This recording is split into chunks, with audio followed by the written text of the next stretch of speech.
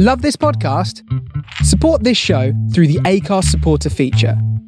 It's up to you how much you give, and there's no regular commitment. Just hit the link in the show description to support now. Hiring for your small business? If you're not looking for professionals on LinkedIn, you're looking in the wrong place. That's like looking for your car keys in a fish tank. LinkedIn helps you hire professionals you can't find anywhere else, even those who aren't actively searching for a new job but might be open to the perfect role. In a given month, over 70% of LinkedIn users don't even visit other leading job sites. So start looking in the right place. With LinkedIn, you can hire professionals like a professional. Post your free job on linkedin.com/achieve today. Hold up. What was that? Boring. No flavor. That was as bad as those leftovers you ate all week. Keke Palmer here. And it's time to say hello to something fresh and guilt-free. Hello Fresh. Jazz up dinner with pecan-crusted chicken or garlic butter shrimp scampi. Now that's music to my mouth. Hello Fresh. Let's get this dinner party started. Discover all the delicious possibilities at hellofresh.com.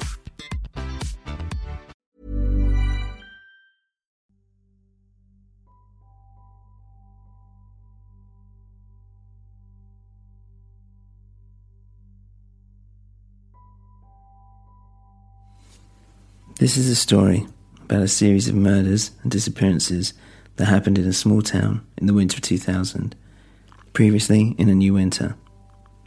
I heard the chants of people outside. I was back in the tower, then outside the tower, floating, then falling through the tower, through the floor, into the eternal darkness. Then as I fell, I could see I was falling into a light, and the last words I could hear were very faint, but as clear as anything. "Doctor," a female voice was saying from the light. "Doctor, something's happening." This is episode 37 of A New Winter, and the beginning of series 3. I opened my eyes. My vision was blurry. I could hear some kind of electronic beeps and a few murmurs in hushed tones. And in front of me, a light bulb just hanging from the ceiling. I tilted my head to one side. The room was completely dark, save for that one light. And there was someone looking over me.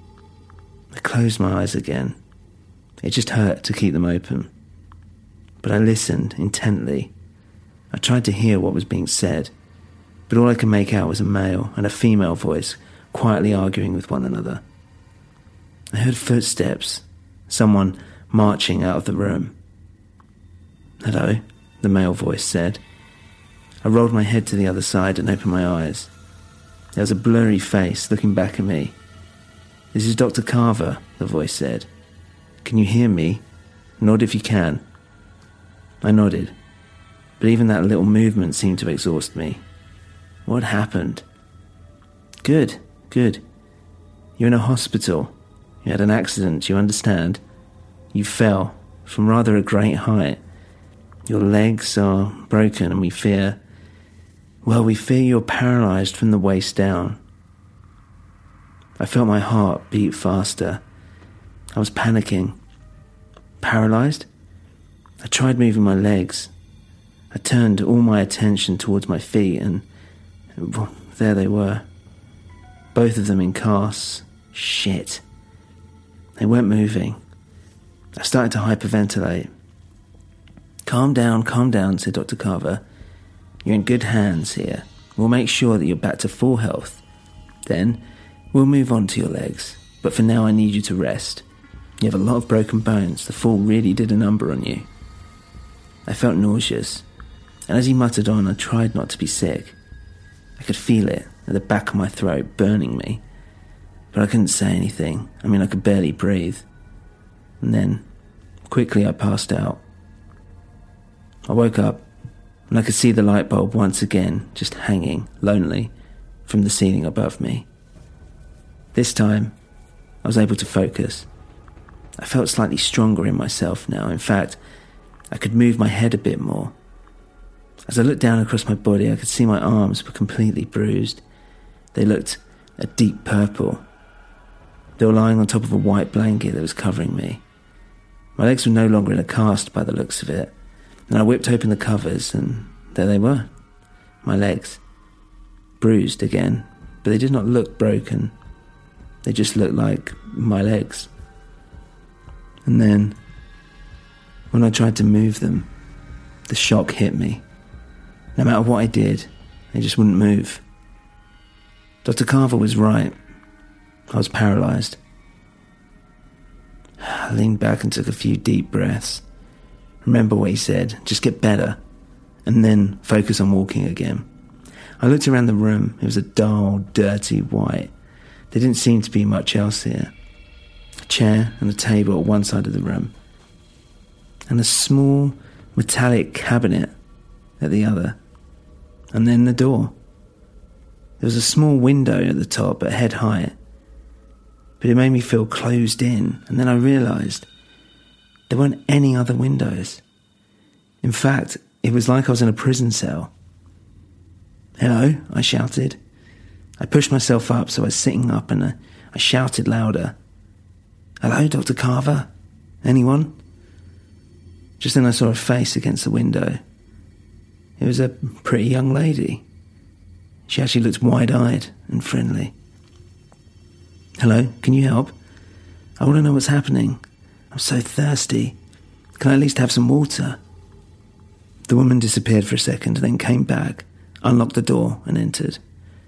"Wait," I said. Why am I locked in here?" "Oh, standard practice here, I'm afraid," the nurse said. "We can't just have patients running around." "Well, I don't seem to be doing much of that now, do I?" I laid back down, annoyed. The nurse laughed. "No, I guess not." "If this is a hospital," I said, "then why are the patients being locked up? I've never heard of such a thing." "Well, this isn't any old hospital, dear," she said. "St. Michael's. It's for people with psychiatric problems." "Excuse me? I don't have any such problems, I'm afraid." The nurse took a deep sigh. "Look, you have to explain it to Dr. Carver. Now here's some water and sip it slowly." I sipped at the water and it did make me feel better somewhat. "When can I speak to Dr. Carver then?" "Oh, he'll be making his rounds at 7, like he always does." She then went to leave the room. I looked around for a clock, but I couldn't see one. "Well, what's the time now then?" And she didn't stop, she just kept walking. "Wait, I just want to know the time. I don't even know if it's day or night. Please." But the door closed, and I heard the key turn in the lock. I was trapped. I looked around, not even a TV, nothing. What the hell was I supposed to do? Just sit here? The nurse was right, this wasn't any old hospital. In fact, this frightened the hell out of me. What made it even more unbearable was the absolute silence. Was there anyone else even around? What was outside that door? I tried moving my legs again, but no luck. Fuck, I couldn't believe it. What had happened? I was in the tower, I remember that. Speaking to Robert, and Kate was there, and we were being chased. And then things started going strange. Like I was a robot malfunctioning or something. How long ago was that anyway? I stayed awake for hours. Not through lack of trying to sleep, but my brain was just racing. I was going through the events of what happened, trying to make sense of it. And then I heard the door unlock. It was the nurse pushing a wheelchair along. "Time for you to have a bath and meet the others, I think," she said. The nurse helped me up, sat me on the chair.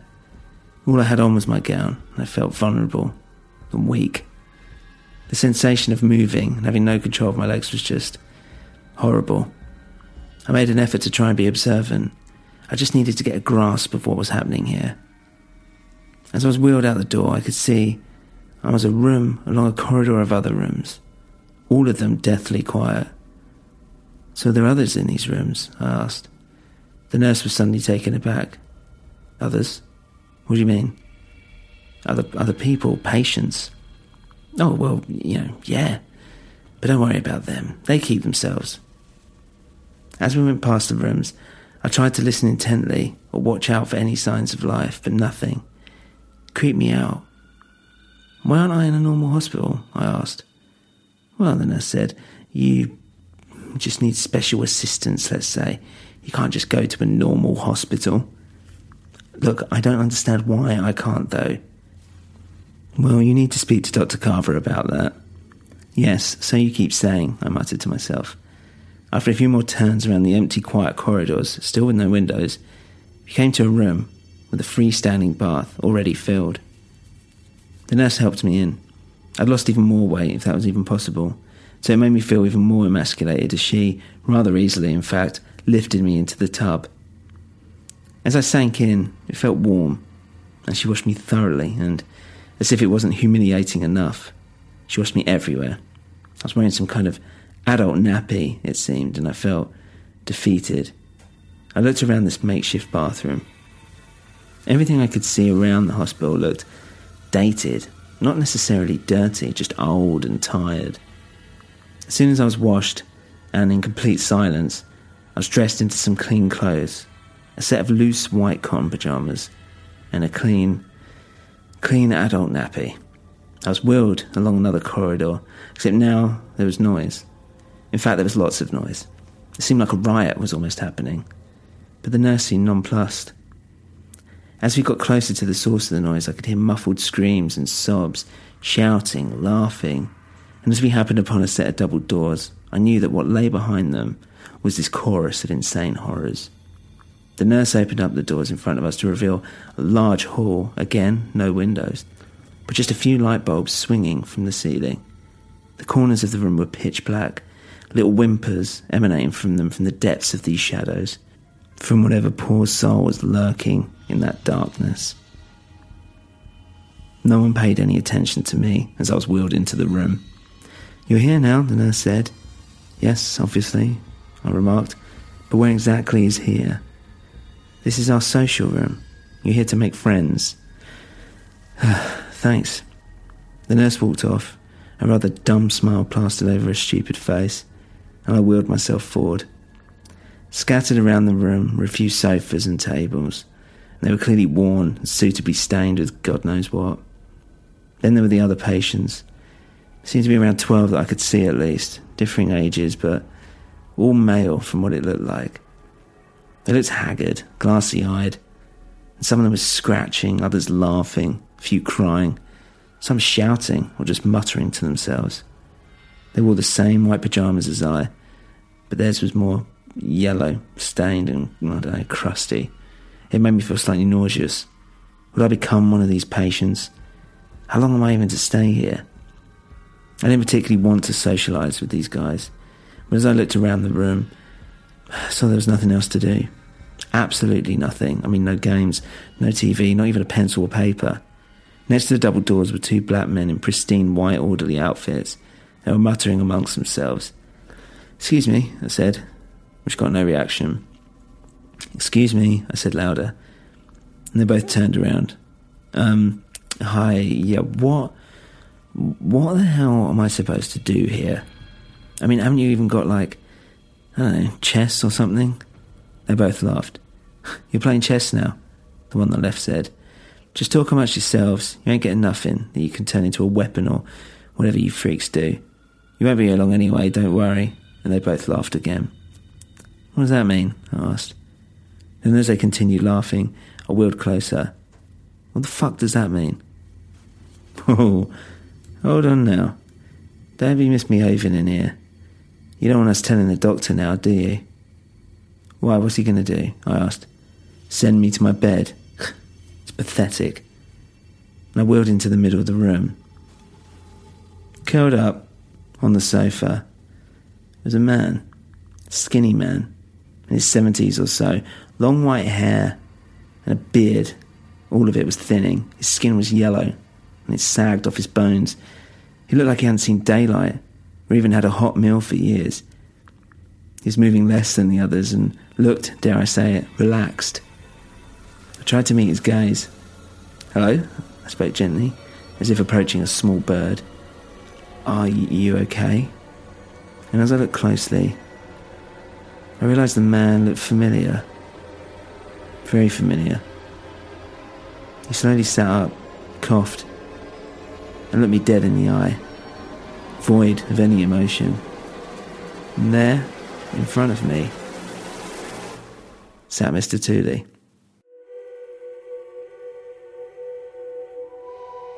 If you enjoy the show, please leave a review on your podcast platform of choice. For more info, including how you can support the show, please visit anewwinter.com. Thank you for listening to A New Winter.